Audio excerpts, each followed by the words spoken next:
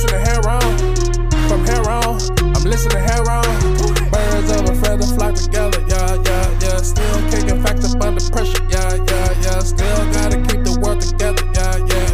Who gon' do it like us? Birds of a feather flock together, yeah. Still kicking facts up under pressure, yeah. Hello, and thank you for joining us on Heron's Home Podcast. I'm your host, Corey Robertson, alongside my soundman extraordinaire, Rico G. What's going on, everybody? How y'all doing? We return to the studio for episode 141. Yeah, welcome back. Welcome, everybody. Yes, sir. So you've been getting into anything interesting this week thus far? Yeah, I got to catch Yasuke today. Okay, I haven't watched it yet, so we're going to catch it on Sunday. Was it good? Did you enjoy it? It was fucking amazing. Okay, I assume so. I also caught episode 2 of what's the name of that joint? I caught episode 2 of Primal. That was pretty dope. Oh, that was pretty so dope. Good. That was so good. The fight with the snakes. That was bro. That shit is. I can only imagine. Like, I thought it was really interesting. Like the whole interplay between Fang and Spear, where Spear is doing the very natural thing and he's kind of bonding with Fang, and Fang is doing the very reptile thing and just eating everything around him. And it's just like, what? Fight for the food. And Fang is just it didn't even look like they were bonding all that much. It just looked like he was following him around. No, Spear was bonding with Fang, but it wasn't as much reciprocal because you saw Spear started putting on the stripes similar to how Fang had, and he was coordinating with him. But in the end, Fang just kept eating all the food. I looked at that as like camouflage, you know what I mean? To mimic the blades of grass. But he's learning that from Fang. He didn't just, you know what I mean? It was directly parallel to just watching Fang and did it. So I was like, oh, okay. And it's kind of like, it's a very natural human inclination to hunt in packs. Yeah. And so he was doing that. And then he started getting frustrated because he's like, nah, this shit ain't work. I'm doing all this work and Fang is just eating all the food. But then Fang kind of realized like, oh, if I can't eat him, I can't eat all the food. If he doesn't eat, he's going to get sick and die, and he's helping me. Bro, man, like, he's better than me. That standoff would have happened way soon after the first board. My goodness. After the first board, that's when the standoff would have went down. Fuck that. They do such a good job of building the tension because you're absolutely right.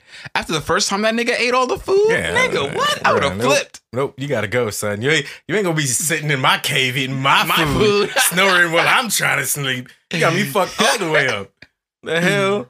Nigga, what do you bring to this partnership right now? What are you doing? But that and it's interesting the way that in the end, Fang actually kind of coming to grips with like not eating all the food grew their relationship. Yeah, it grew there because now Spear is like, oh, okay, because he was very discouraged after a while. Like you saw, like by the time he got to the point where he was yelling at and barking at Fang, he was fed up. Nigga, he hadn't eaten for days. Hell yeah.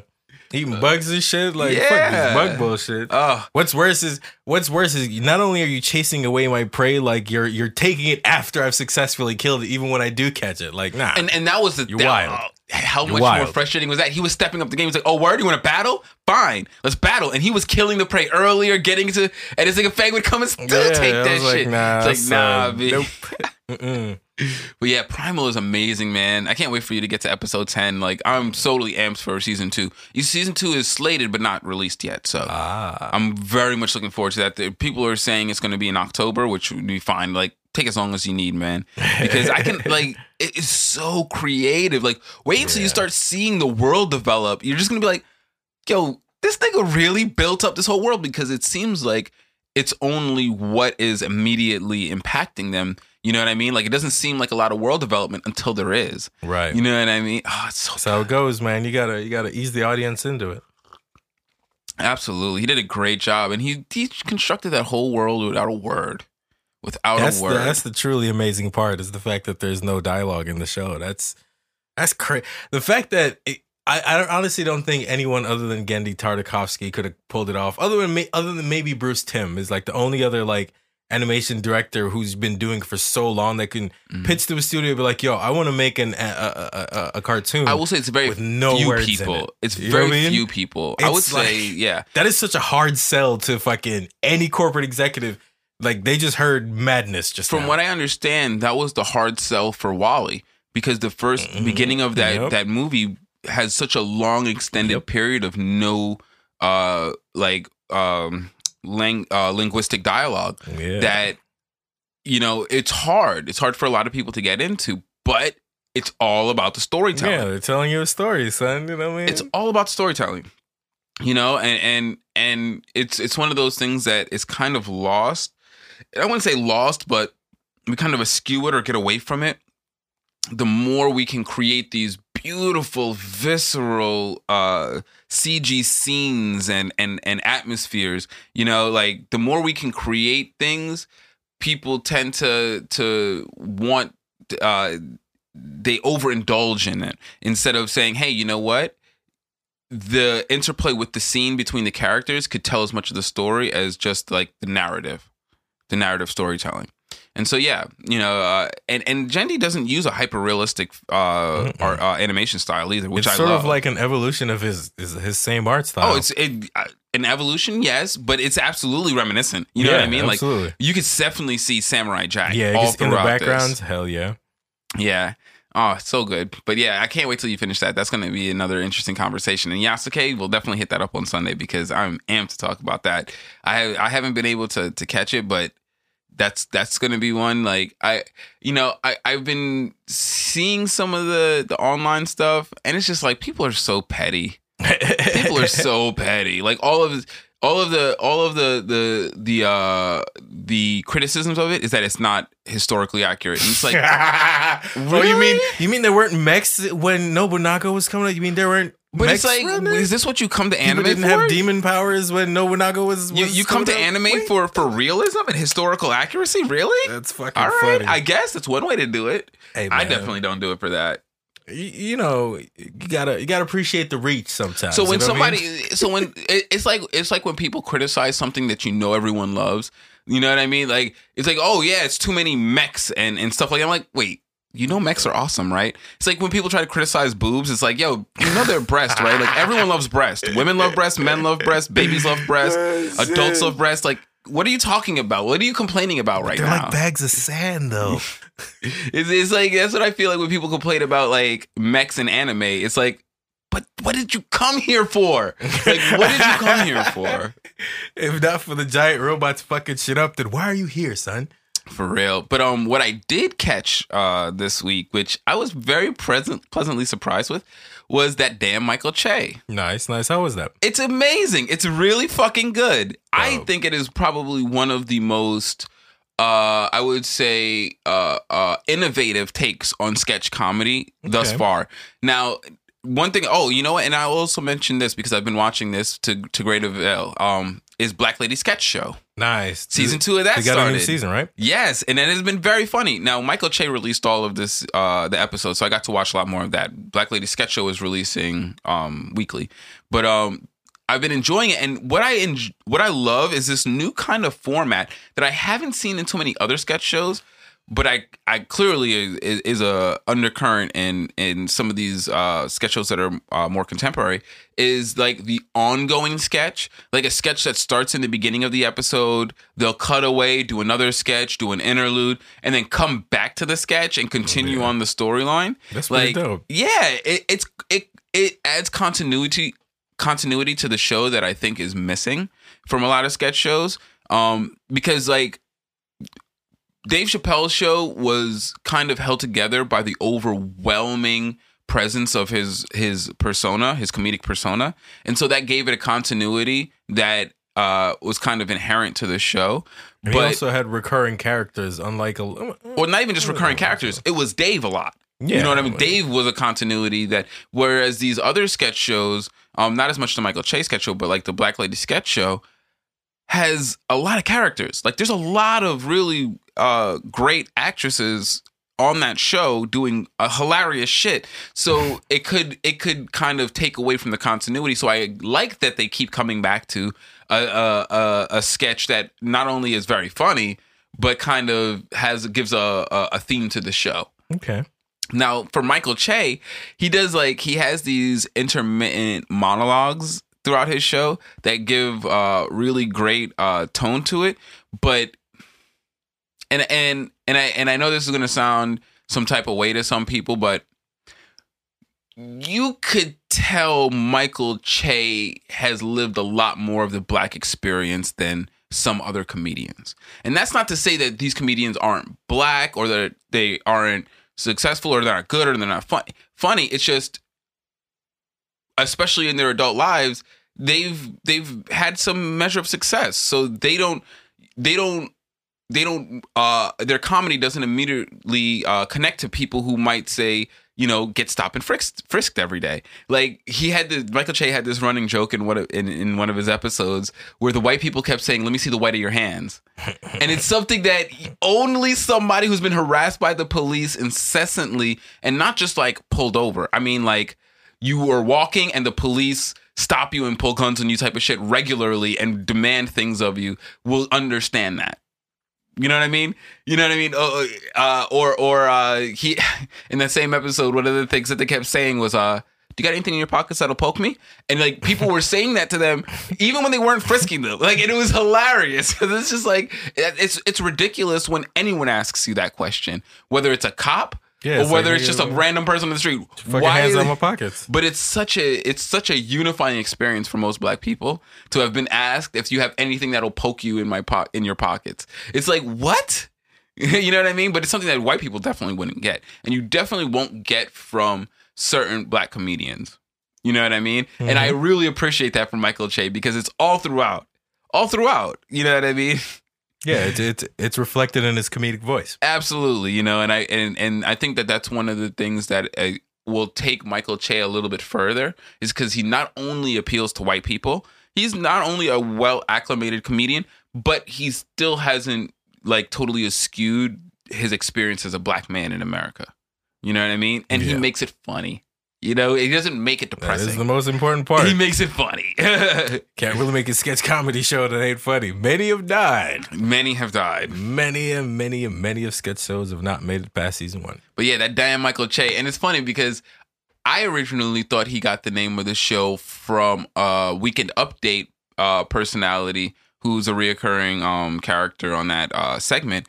It's this hillbilly lady who's always trying to sleep with Michael Che. And she goes, "I'm always trying to sleep with that damn Michael Che." Well, she doesn't say it that brazenly, but she always refers to him as that damn Michael Che. And I thought that's what he was referencing. But evidently, he told a story on Seth Meyers' show, which was hilarious. He was like, when I got a chance to make this show, I knew I was going to make something award-winning. So when I was thinking of the title, I was thinking of what is the craziest thing that I can get a white person to say without totally like ruining the award ceremony. He's like, well, I can get them to refer to me as that damn Michael Che. And so he has this thing where he has this image of Taylor Swift. What was her name? Taylor Swift? No, it's Tilda Swinton? Swinton, yes. Where she's announcing his award and she's calling up that damn Michael Che. And it's hilarious. But I was like, that's a way better story. But yeah, the show is really quality. I really enjoy it a lot. I highly recommend it. All the episodes are out. And I really honestly think that Michael Che, I will credit it also to Black Lady Sketch Show because honestly I saw them do it first and I don't want to erase black women's accomplishments. But this new format of sketch show that uses a continuity and interludes and continuous sketches, gold. They swagged it out. You know what I mean? Nice. That's what happens. You give black people something, they swag it out. And they definitely swagged out the sketch show once again. But yeah, so that's been the long and short of what I've been getting into this week. But yeah, moving on from that, in some gaming news, so I've been talking about Discord first in talks with Microsoft, then in talks of an IPO, and now Sony has actually just made a major investment and become a minority owner in the company. So it looks like in the fallout of the Discord Microsoft talks, Sony swooped in and was like, "Nah, we're not letting that sit." Oh no, that's pretty good because they're doing Evo tournaments now, and that makes a lot of sense. Oh, they absolutely just bought Evo recently. They absolutely need it. So to be able to host nationwide tournaments, even if it's for their infrastructure, even if they just use Discord to coordinate the behind the scenes, it's a huge boon. Amen. Because Discord, having an open Discord server where all of the vendors and all of the talent can openly communicate and and get everything, and then just easily segregate them out into channels depending on what their booth is, what their show. You know what I mean? Like that's going to be great for their internal for organization. Absolutely. And so that and hopefully if they do that, they'll leave the public end of Discord the way it is. They'll just have the public end, leave it, this up, and then just utilize it in their private end. Find some way to segregate it from the public servers, and then boom, let it do it internally. I think that would be better than if they try to integrate it into one of their services. These companies aren't good at services, in my opinion. You know what I mean? I'm sure they think they're good at services, but I don't think they're particularly good at them. You know what I mean? And so, I think that it could overall mean some very good things for Discord. Hopefully, if they manage to make it something that's valuable to them without messing with the public platform, that's the goal, man. That's the dream. Yeah, don't fuck this up. Just don't fuck up what we're using right now because it's so good. You know what I mean? And that would be a huge, huge boon for the platform because that means that they will be supported ad infinitum. You know what I mean? There'll be development. They'll have a budget. They won't have to worry about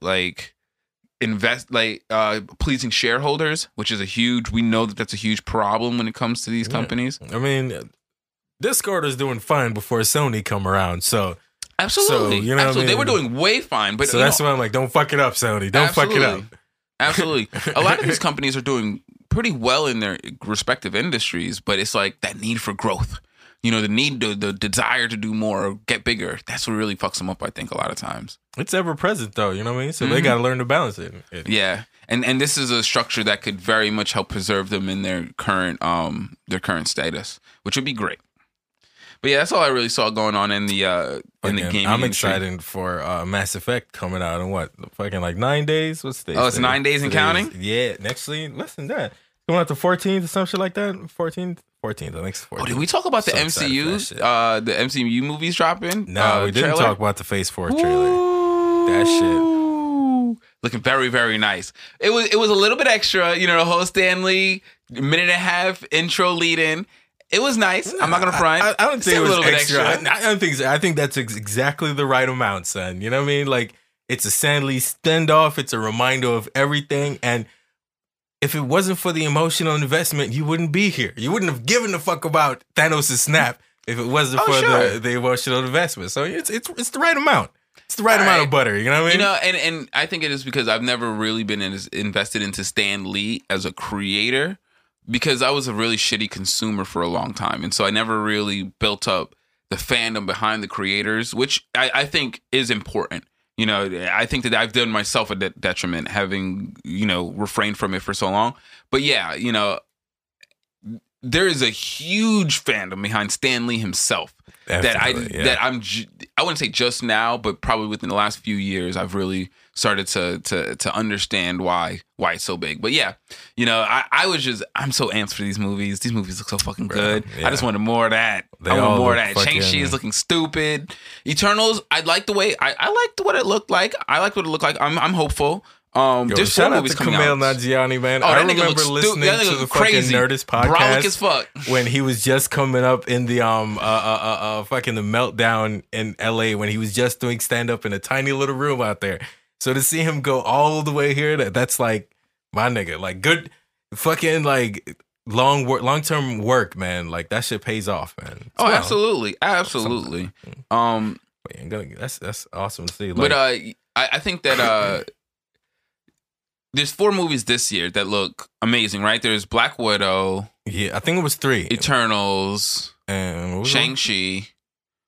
And there was another one that I thought, because there's July. Wait. Black Widow's July, right? Hang on. Let me look up. Shang-Chi. I think Shang-Chi might be the next one, actually.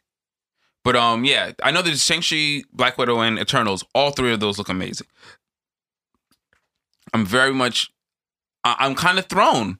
I kind of want to go to the movies.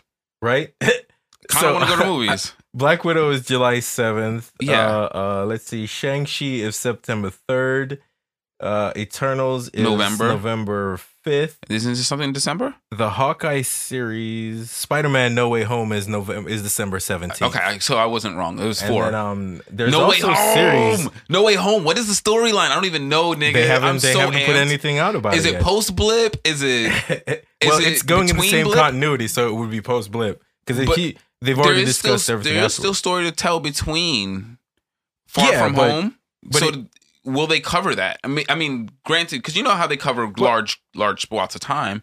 Are they going to cover any of that? It's my question. Well, I would, thinking about it, I think they would only cover it if there's a character relevant to the blip that they would need to cover. Yes, you know exactly. What I mean? Is there any relevant material between Far From Home and the blip? Just gotta wait and see. You know what I mean? Oh yeah, nigga, I'm amped. But there's also no for TV series. We also got Loki coming out on June 11th. The What If coming out summer 2021. They don't have an actual date for that. I'm kind of up in the air on What If because I hope they do it solid. Because I've seen some of the animation for it and they look pretty dope. So okay, like one of them is like Black Panther, Star-Lord Black Panther. So like basically Yondu came and he picked up T'Challa instead of Star-Lord. So yeah, I'm super curious to see where they go with that shit. I got a little bit of what was it? What was the really bad TV series they just did? The Inhumans. I got a little bit of Inhuman vibes from it, so I was like, "Oh, please don't do that.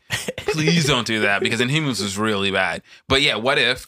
What else? Inhumans was not done by Marvel Studios. Oh, it wasn't? No. Oh. It's done by ABC and fucking wait, no, actually no. Inhumans? No, I don't think Inhumans. Runaways, man. Wow, dude. I know it's been a while since I talked about that show, but I really enjoyed the first 2 seasons of that show, man. Talk about the big fall off, man. Dude, season 3, they were just like, "Hey, you want to shit the bed?" And I was like, "Oh, why would you do that?" They be doing that shit sometimes. Like, it's the showrunner, man. It's the fucking it's ABC Studios Marvel Television. That's who did Inhumans. So that's why I'm like, don't compare that. Okay. Don't compare it to the Marvel stuff. It was because it was bad, man. That was them niggas, bro. They interns, my G. They interns. They don't even work here full time. We don't even pay those niggas. I don't write their checks. Feel me? Like, damn, nigga. Like, they supposed to turn in their lanyard, man. I don't even know why he's still hanging out over here. Who gave them production material? Like, damn. But so yeah, there's so much coming out. Marvel is about to fucking smash the back half of this. Yeah. Damn, smashing the back half. That's how we do this.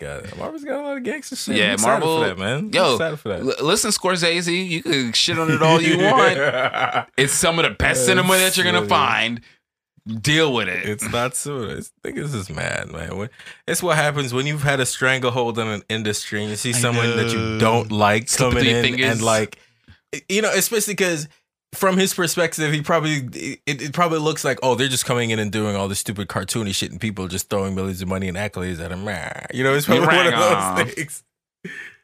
But yeah, so I thought that was really awesome. The MCU Phase 4 upcoming movies and TV shows. Loki's going to be ridiculous. That's very highly anticipating that. But moving on from that, dude, I saw some real fucked up shit going on. So, yo, when are we going to start establishing like positively within the community that the NFL is an anti-black organization? Because it really, really is. We really have to come to this conclusion. So they recently had the NFL draft. And given the pandemic, a lot of HBCUs had to close down their sports programs. The NFL, knowing this, decided not to do a combine under the guise of COVID restrictions when you can easily perform a combine socially distanced. Like, that's not hard at all. Only to the detriment of HBCUs. So now a lot of players who are in HBCUs were omitted from the draft because they didn't have the prerequisite games. That's fucked up for the season. You know, and it's just like, come on, like that's so ridiculous. Like, this is clearly disproportionately affecting black players. Not even black and brown. I don't even have to make that dissemination. Black players. Right in the time when black players overwhelmingly are making the push to go to HBCUs in lieu of the Division A schools. You know, it's such an obvious blow to that movement that we have to start calling a spade, you know? And not only that, it's a movement because athletes, regardless to their sport, there's an overarching solidarity that they have with each other as players in a environment trying to sell their labor value to owners who have vastly more money than they do. Basketball players and NFL players have a very similar fight in that way. Same as baseball players. Same as hockey players. And so sports players at large, and this also carries on into the collegiate scene. And so to see collusion between collegiate or NFL and NBA teams to lock out HBCUs across sports is fucked up. Because this was just the NFL, but you see the same thing happening in the NBA. In the NBA, the players have a little bit more leverage because the players have more power in the NBA because there's fewer of them. So their power is consolidated with them. Whereas in the NFL, there's a way larger variety of players, all of which have to contribute to this discussion in terms of regulating drafts and things of that nature. Because let's be honest, like, players should have a say in that to some degree. Because the players are the ones playing with those other players. You know what I mean? Mm-hmm. Yes, it is the owner's money who is going forth to pay for these contracts, but these players are working with other players. And it is their success is very heavily incumbent on their ability to play with other players. You know what I mean? And moreover, if we're talking about, worker solidarity, the players are the ones who should be gatekeeping how other players come into the industry, because they have the best understanding of what it takes and what is needed to protect those players.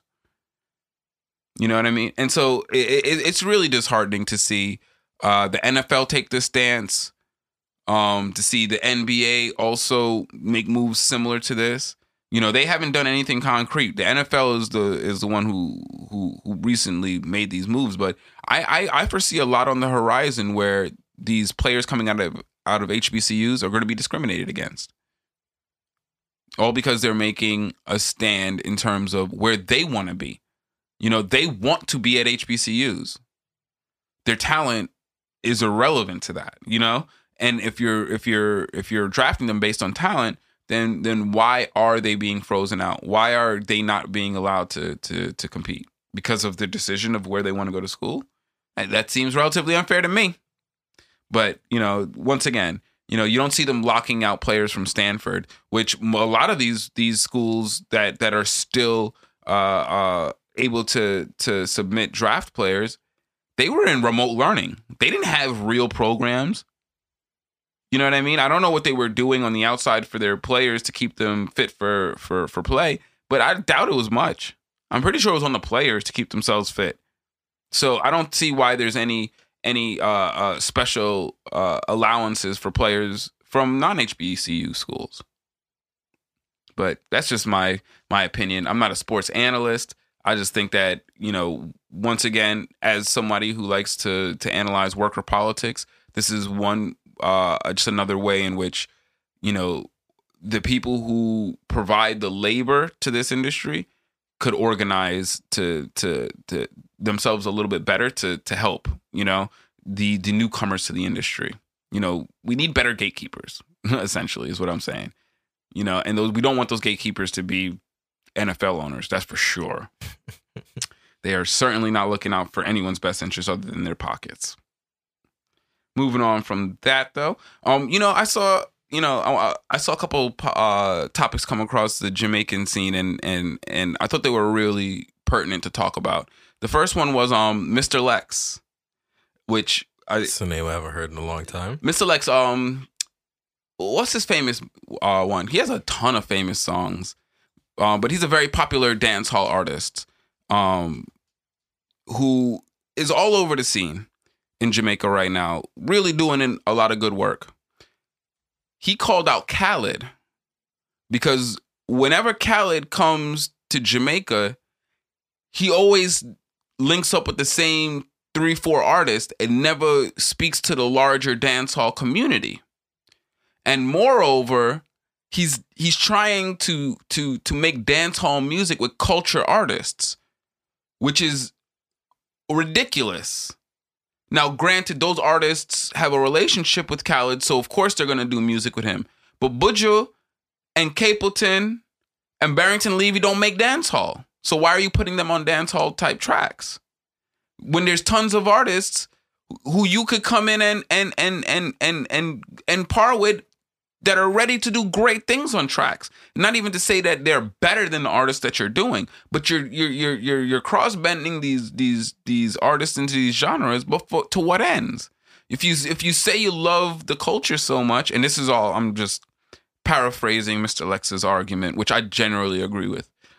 If you're doing it for the culture, then come and talk with some of the, and come and get some of the other young artists. Stop going to all of these same old artists that are done bust way like a big beige kite. Them done blow up. Capleton don't need no more exposure. Butcher don't need no exposure. These are men who are done, you know what I mean, make and solidify their name in the industry. And you have power to do so, and you just use the same old artists and force them into tracks that don't really even fit their music genre. Force them? Well, I wouldn't say force them, but you produce their music into that. You know what I mean? You take the music and make it in that. They making their same old music they make. You're choosing to put them into a dancehall thing when there's real dancehall artists that could really use a look. And while I do understand the argument that then just go make the music then. If you think there's so many good artists, then why don't you just go make the music? If you're a good artist, then you go make the music. I do understand that argument. It is a very strong argument. But nonetheless, the fact that Khaled, I think the only thing that gives credence to the argument that Mr. Lex had is that Khaled exclusively works with those artists. So how could you be for the culture if you only exclusively work with a handful of artists that you have a certain relationship with and never reach out? Like, okay, cool, you're for those artists. And that's fine, but that's not for the culture. You're not coming here bigging up the culture doing that. Which I think that there's some relevance to that. I don't know. Is that off base? I don't know, man. Artistic expression. Like, when it comes to creativity, like, who you work with is who you work with, you know? I understand where you're coming from with the argument, but it's just like, I don't know. Who knows if in the studio if it ever even reaches there, you know? So it's one of those things where it's just like, I understand how he feels, but you know, music is a and to say and is Mr. a collaborative thing with harmony. You know what I'm saying? Who you work with is who you work with, and you might have good chemistry with good chemistry. So I get why I get that you can knock him for not reaching out to other artists, but you know, at the end of the day, I kind of see how part of his argument was that him and Tony Mataran were there. And they witnessed, they were there, and nobody, and so that was part of their argument. I don't know. I mean, I feel you, but it is his prerogative. Mr. Lex I respect Tony artistic Mataran prerogative. are nowhere near as hot as Buju. No. I would never ever. But they are very prevalent in the scene. And if you're making a song and you're trying to make a dancehall song, those would not be two brothers that would not provide you with solid music. Like, you know, and so, and also I do want to, because Mr. Lex was very vehement about making the point that this is not about him. I was about to say, funny. It was not about him. Even though he would love to make music with Khaled, he would be remiss not to say that it wasn't about him, because the first person that he did put on, or the first two people he did mention, was Popcorn and Alkaline. And he's like, how does a man say he's for the culture and not have a single piece of music with Alkaline and Popcorn? Yeah, that don't make no is, sense. Is and I was like, he kind of right though. He kind of right. You know what I mean? If you don't have a song with vibes, I mean, vibes I was just jamming a Popcorn song right before we started the podcast. But then, how could you not how can you not contact these men for music if you're for the culture? That's all he's saying. If you're for the culture, then be for the culture. But if you're not for the culture, then stop saying. Then don't come here pulling all them strings and saying all that stuff. Because when he was there, he never see you make a word for the culture. You was there performing your whole Ray with with Buju and them. Buju and them need to make our money, so them par with you. You don't disrespect, so there's no reason not to work with you. But it's not a for the culture thing. But one could also say, like, you know, it's really on the people that are actually moving around in Jamaica to sort of dictate that, you know? But that's what he's saying. And so he said, all right, so Khaled, you have an international perspective. So you want the international artist. Usain Bolt buy that building and have a whole floor of that building with studio place in it. Why you don't start We the Best Jamaica right there, and you can record all the Jamaican music you want? Easy. But you rather not do that. Music. He's just recording a handful, though. But from what I understand, he evidently is recording a lot of Jamaican music. It's just not being put out.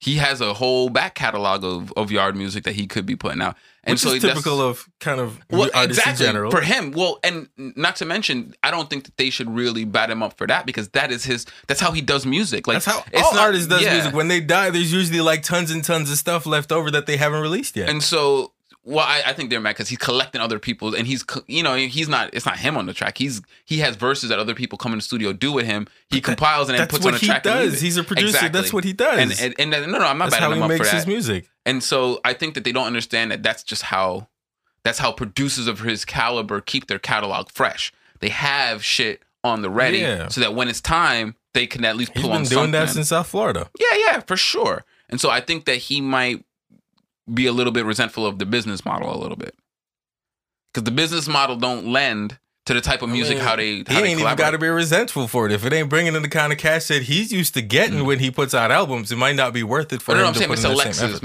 resentful of the business model that Khaled uses to maintain his music catalog, which I'm not batting him up for, but I can understand why you might not like it. But it's his catalog. That's how the man does his thing. I did a ton of things that I don't like, that I can't complain about. You know what I mean? It's like, you're not going to get very far. But yeah, I just think that Mr. Lex did have a valid point when it comes to people claiming culture and not doing nothing for the culture, you know? And so that much I did appreciate from him. And so, you know, I hope that Khaled takes that because the thing is that, you know, of course, Mr. Lex did the Instagram live. The first thing he did, he fly off at the mouth. Because, you know, Mr. Lex, he's from the streets.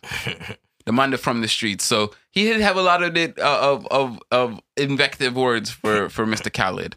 But then he did an interview with another prominent Jamaican entertainment journalist where he brought it back in line. And it was funny because he brought it back in line. You could tell he knew what he was supposed to say to bring it back. And then about a quarter of the way through, yeah, but see, me not pussy, and some of them money I pussy them. I was like, damn. Yeah, I was like, niggas always. But he's right because he's extra sometimes. But because you could tell he's mad because people keep on holding their tongue when they know where they tell. Because that's something that I do take umbrage with. When you're willing to tell me a whole bunch of stuff, but then when other people ask you, you don't want to tell them.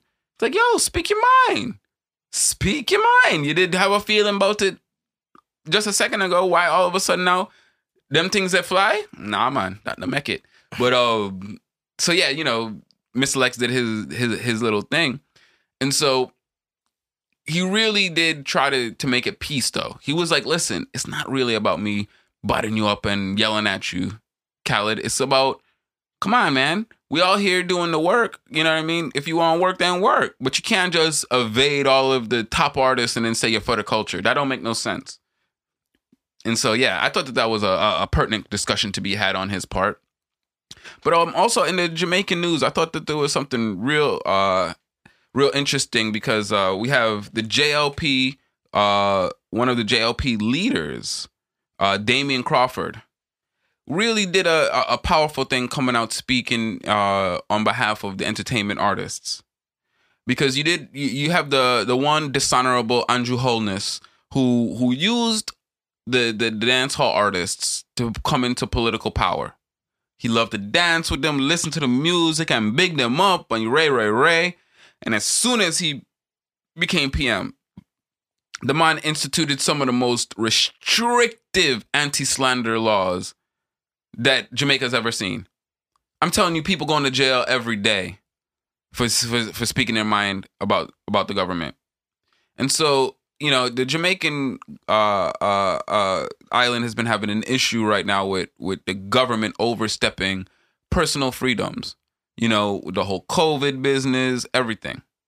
And Damian Crawford came out and he did a real good thing, I think, speaking in public about the violence, how it exists in relation to the music, and the real position of the entertainment industry in the Jamaican economy.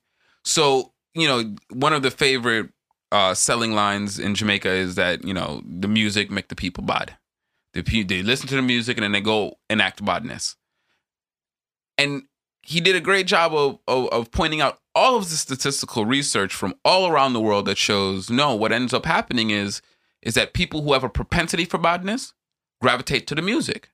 And whether an individual makes it or not, they will find that kind of music because it ingratiates the behavior that they are predisposed to, not the other way around. The music doesn't originate the behavior in them. The people who have that behavior have a propensity to seek out that kind of music. It's a different thing. So you shouldn't bad the people up who are making the music. They're not the ones who are perpetuating the violence. A lot of the time, these people are delineating personal experiences that they went through in life.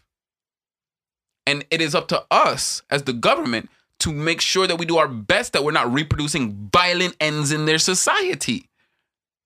We need to do a better job of making sure that the violence isn't the prevailing experience that people have to talk about. And so I really wanted to big up Mr. Damian Crawford because it is a big thing, because I think that Jamaica can be a leading demonstration of how to integrate entertainment into economics in a more wholesome way than what America does. Because, the entertainment industry is second only to the tourism industry in Jamaica. The entertainment industry is a huge boon to the Jamaican economy. Jamaican entertainers are responsible for a lion's share. Well, I wouldn't say a lion's share because it's not the biggest share, but a significant share of the Jamaican economy. And so for the government to take the stance that they typically do on Jamaican artists is wild to me, because it's just antithetical to understanding the makeup of the economy as it exists. You have your tourism, and and then moreover, you actually have a homegrown industry that can rival your export industry. That is a huge boon. Jamaica throughout its entire history has always just been an economic blessing or a treasure to have for its people or for whatever power runs over it, because it's just, there's so much that can be done, whether it's the wealth of the people or the resources of the island. And so, I really would love to see Jamaica positively incorporate its entertainment sector into its policy sector so that it could actually, be the positive force in Jamaican society that it could be. Because a lot of times the social things that need to happen in Jamaican society, they're prevalent in the music.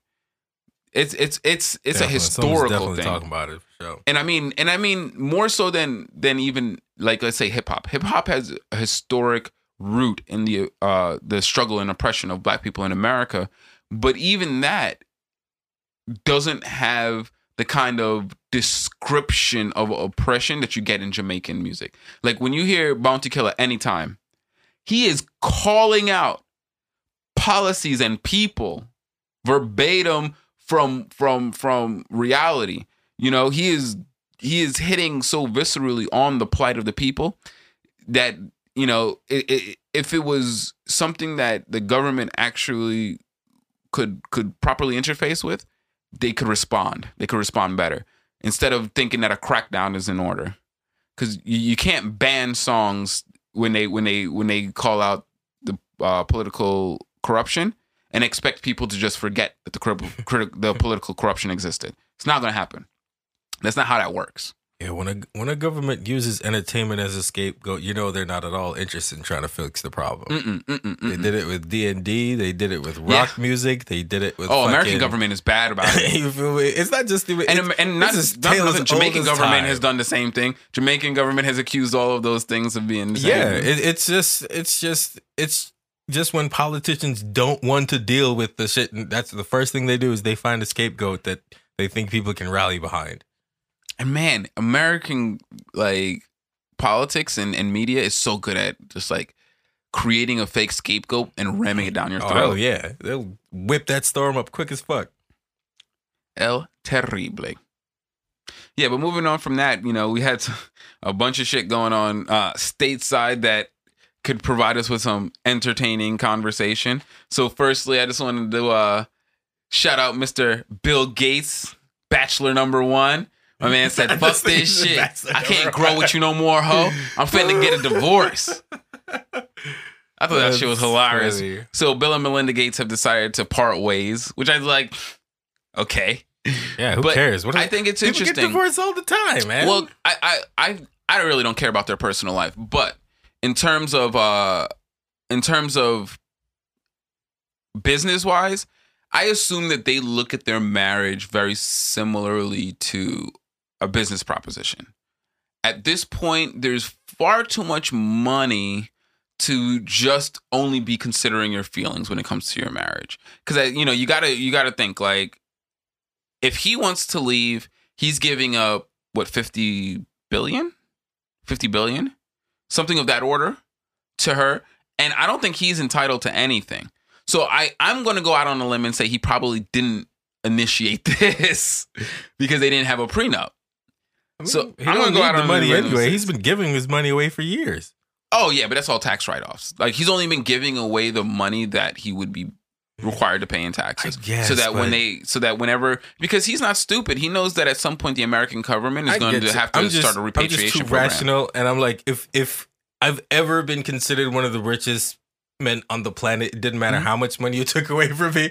You feel me? So it's kind of weird that. Well, but we would never. But that's why we never, because we don't value the money that much. He values the money. I mean, I'm pretty sure that's why he got it. But there's a lot to be said, and there's a lot of ways to hedge that. He knows that he'll always be able to lobby. So even if they're gonna tax him, he'll be able to lobby to get tax write-offs to say, look at all this money I paid. Since the taxes are retroactive, why aren't my write-offs retroactive? So I want to write off all that shit. I'm sure that they'll find ways of dodging it. So he doesn't mind giving away the money because it's just him hedging the future taxes he'll have to eventually pay. My thing is that, he probably sees this as this relationship as another business relationship to some degree. And so if it's no longer profitable to be in this business relationship, I can imagine that's why he would agree or acquiesce to separate. In that case, how is it in her case, it's no longer profitable for her to be in this entanglement? Shit. I'm wondering what she's now going to move on to go do, because you saw what Bezos' wife did. She went and spent money on everything that her husband refused to spend money on. She took half of his money and immediately spent it on everything that Jeff didn't want her to spend it on. So I'm wondering if Melinda's going to do that, if she's that kind of wife. Petty revenge, it's good shit. Yeah, and it's the best kind of petty revenge because it alleviated a lot of immediate suffering for people. So it's like, hey, that's a win-win. Not a lot of those things exist in this world, but hey, when rich people are spiting other rich people for the benefit of poor people, come on.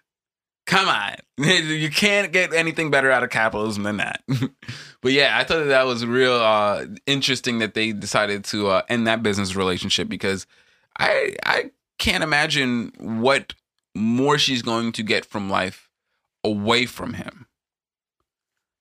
I mean, whatever the fuck she wants. Yeah. I can't imagine she didn't get whatever the fuck she wants with him. That's my thing. Is like, right, but maybe she just don't fuck with that nigga no more. Sometimes you go apart from people. That's very true. I always, dehumanize billionaires to say like they don't have feelings or emotions, or they do nothing based on feeling or emotion.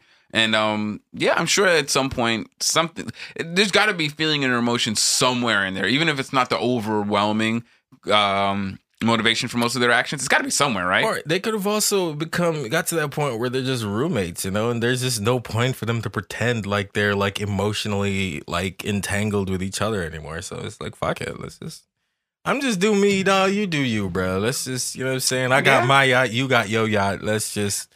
I was under the impression they were doing that already. You know what I mean? But now they get to do that officially and legally. I know. And now no one will ever ask any questions, and you never have to answer any awkward questions from people. Where's Bill? Onion had the best headline.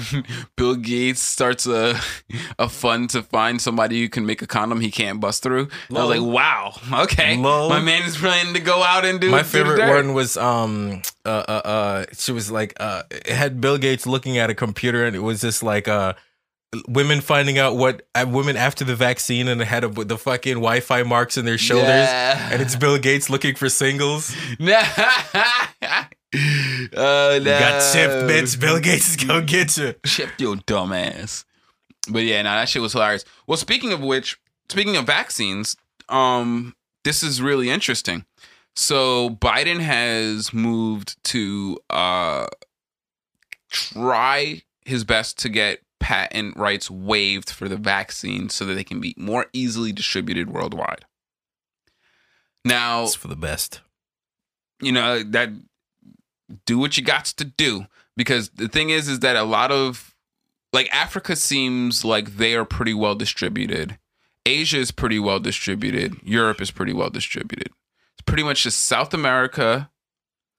And I think Australia is taken care of as well for the most part, in terms of they are on the way to their vaccination goals. They're not short vaccines. So there's not a lot of places around the world, I think outside of India right now, that needs like a huge amount of vaccines.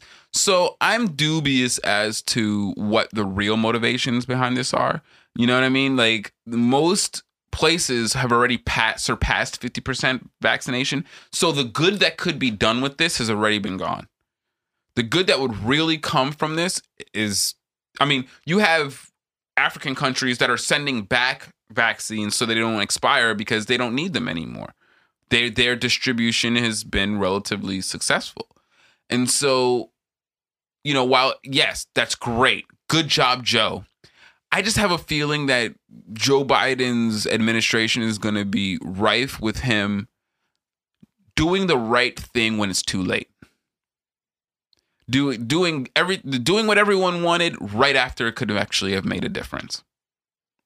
And moreover, this is becoming really interesting because it's pointing out one of the major flaws in the EU.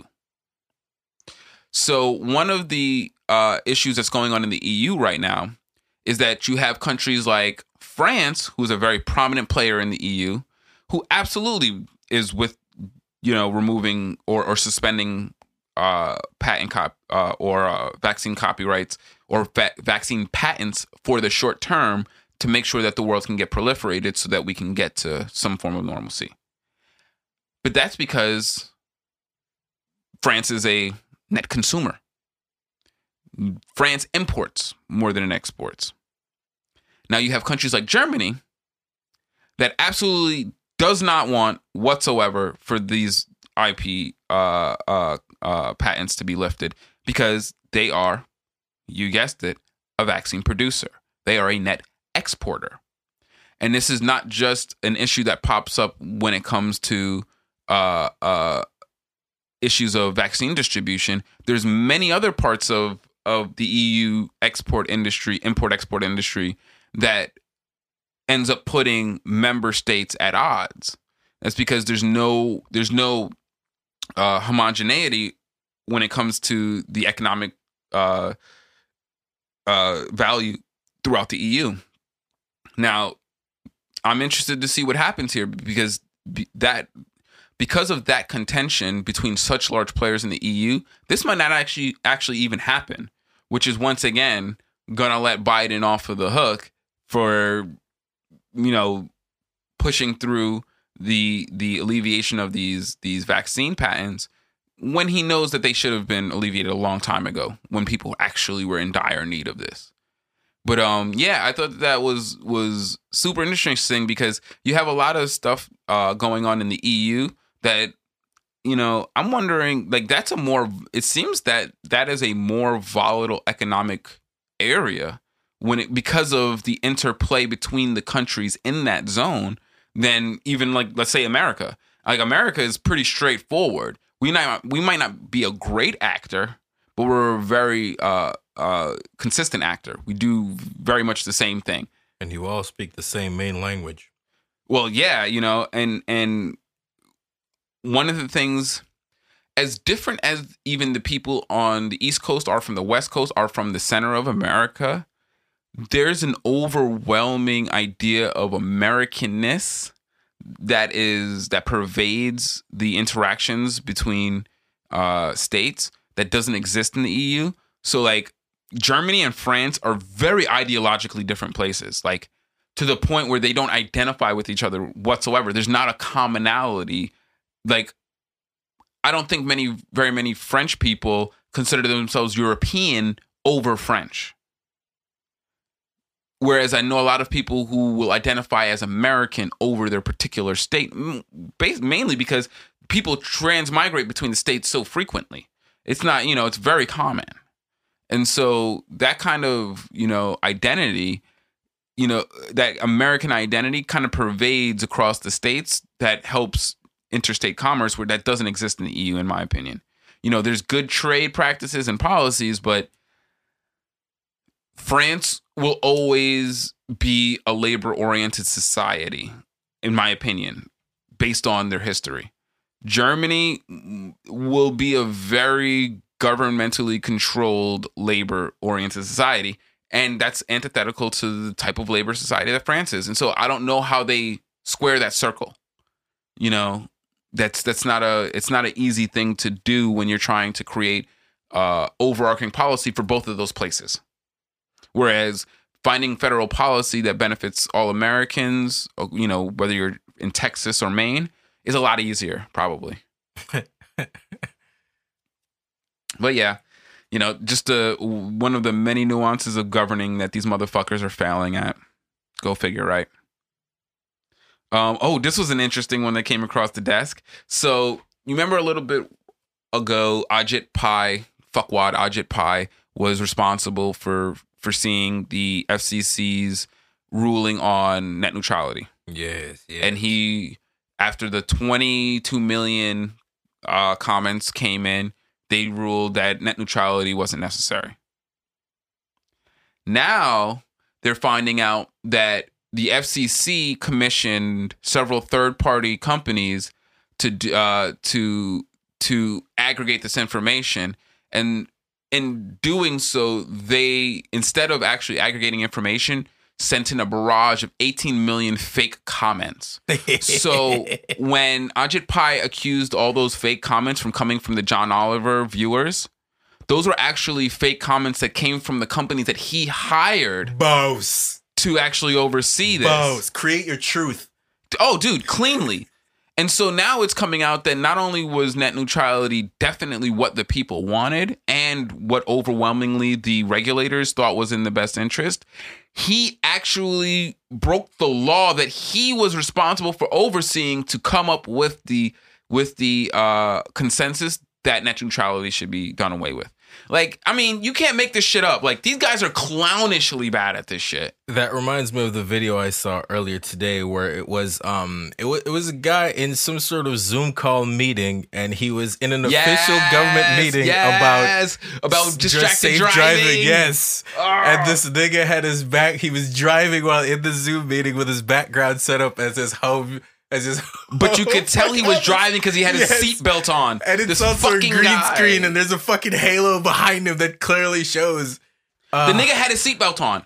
He was in a fucking Zoom meeting with a seatbelt on, claiming he was in his house. Do you have you ever had a gaming chair with a seatbelt on it?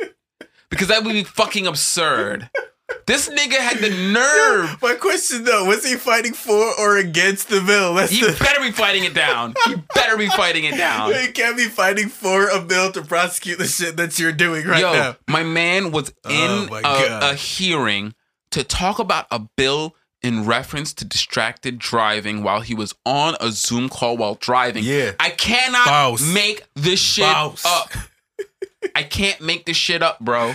Yo, That's fucking wild. Yo. Like, how much balls do you have to have? How little do you have to care? You feel me? How deep in the well of irony do you have to be? You feel me? How deep in the So well of many irony questions, do you like- have to be in a hearing about distracted driving while on a Zoom call? But while here's the other driving? question, like, what are you doing in the car, my nigga? Like, it's a Zoom call. You could have been at home. Did you not have internet at your house or You some clearly shit? were scheduled to be working right now. You had nowhere else to What fucking happened? be. What happened, my G? What's going on with this? Oh, yeah, you know, it's... I don't know where to fucking go sometimes Man. when I talk about these guys, bro. That I don't giant know what re- to fucking say. Like, how do you, like, what do you say? Someone elected this dickwad. People elected this asshole. Hey, it's probably before they saw the video. I'm pretty sure he's the same motherfucker that before Absolutely. he was elected as But he was to today. be fair, you know, he might have been elected because of how much of a dick he is. Remember, I believe it was Jim Jordan that got elected after he body slammed that reporter. Was Oh, that who did that? yeah. You feel No, me? was that Jim Jordan? Well, Jim Jordan is a wrestling coach, so that would make sense that he body slammed the guy. Whatever Republicans from last year. He or did year take that nigga before? uptown though. Yeah, Like, yeah. See, that's Don't what ask me makes no me questions struggle about my past, because son. I am absolutely an advocate of taking a nigga uptown if he Yeah. fucking tries you Don't sideways. ask me no questions about my past. That's Nigga, in the what? past. Nigga, I'm running for office. see, Talk about that's the shit that's that's about the to happen. only thing that would have made it better if he turned over and said, "Nigga," like, wow, he just lost all fucks with the inflection and everything. Yeah. Son. But yeah, nah, man, these politicians are out of pocket, bro. I have no clue, like, how. The most annoying thing is that big ass fucking mug that the douchebag had. Yo, And he the would Reese's sip mug, that shit yo, with my the G. smug look on his face. Most punchable face ever, bro. Bro, he definitely needed to fucking get punched in the face, man. Dude, and did you see this fucking, so China sends this rocket into outer space and they misjudge releasing the booster, and the booster ends up going into a descending orbit. And so now it's going to fall somewhere in the world and they don't know where. Who knew rocket science was so hard? Bro, I didn't what know. the fuck? So my question Fucking is like, China, all right, bro. so that shit falls on our house. Do we get it? Does the American government go to bat for us? Did it be like, yo, we're suing China now for you to get you a new house? Or they just That's a really good question. they let it ride? It's a really good question. Because who knows where the shit is gonna fall? Granted, statistically, it's probably gonna fall on water. Got it. Hopefully. Hopefully. Cross your fingers. Yo, my G, do you know how big this thing is? It's gonna, first of all, one thing that you learn in physics is that if you have combustion reactions with gas happen a lot faster than with liquids or solids. And so you have a booster that had solid fuel in it that has been burned away, which leaves behind what? Vapor Vapors. fuel. That's going to fall and hit the explosion that's going to happen when this thing hits the ground is going to be epic, dude.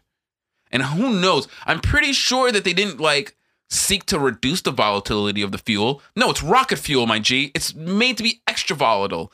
And it's Also, China is notorious for their cutting corners on safety and not measures. giving a fuck. Yeah. They're I'm notoriously telling you, bro, unsafe. they're to the point where I don't even boil the Chinese bottles that we have. I don't boil them shits because I don't trust the plastic these niggas use. I only boil plastic that has literally stamped on it the temperature range, because that means that they're willing to take responsibility if the shit melts. I don't fuck with none of this Chinese shit, bro, because I'm telling you, man, there's something wrong when you're not even willing to have people question the viability of what you're doing. When you're not even willing to have people question it, that means that you're just clearly not trying to take anyone's safety into accord. You know what I mean? And the Chinese government abides no questions to their safety regulations. Hell no. Safety regulations. What the fuck is that? Nigga, we trying to get to space. There's nothing safe about what we're doing. Can't get to space being safe. Nah, B, never that. Actually, I mean, you could. based on the research, it actually kind of looks like it's doable. Nah, nigga, that's only because you said it's doable. But yeah, you know what? Here, we'll wrap up with one last show of epic political malfeasance. And this one comes from my main man, Ted Cruz. So I'm not sure if I hope you have not been consuming any conservative mainstream media, but they've been obsessed with the woke attack on everything these days. Cancel shame. So don't you dare make me feel bad about being an asshole. Oh, dude, it's ridiculous. Don't point it out. Don't say nothing. And it's crazy to the point where they're just making shit up now. Like shit that didn't even happen.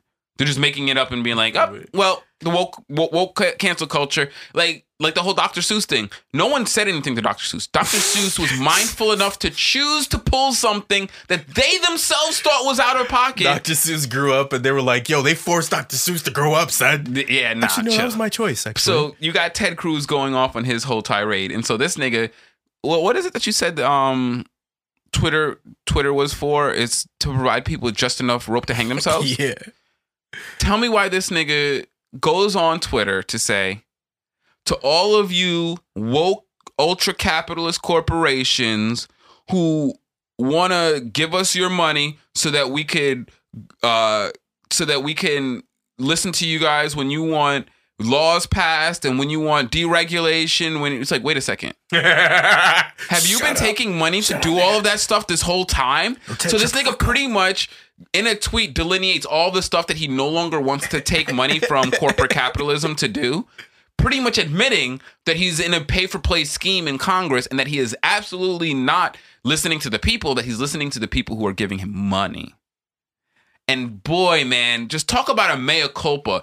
And this is why America is fucked, and I will never trust anyone who really puts their efforts into electoral politics. Because when someone can be in electoral politics, do that, say that publicly, and not even get questioned and by his superiors and or contemporaries, that means that your system is fucked. That means that you just don't even understand whatsoever. Like, these guys are drunk on their own power to the level where they are, once again, drowning in the well of irony. Like, do you not understand the irony that you, as a public official, are telling private corporations that you're no longer willing to take their money to not listen to the public? Do you not see the irony in this, that you're publicly saying this, even though Twitter's not a public platform? You're out in a platform speaking to millions of people to say that I'm not doing my job, that I am only taking money from people who I'm explicitly not supposed to be taking money from. Like, how the fuck, dude? It's how a Texas the ever-loving thing, man. fuck? Do these guys even know how government runs? Remember the other Texas politician with the when the power went out and he blamed the people for it? It's a Texas thing, you know?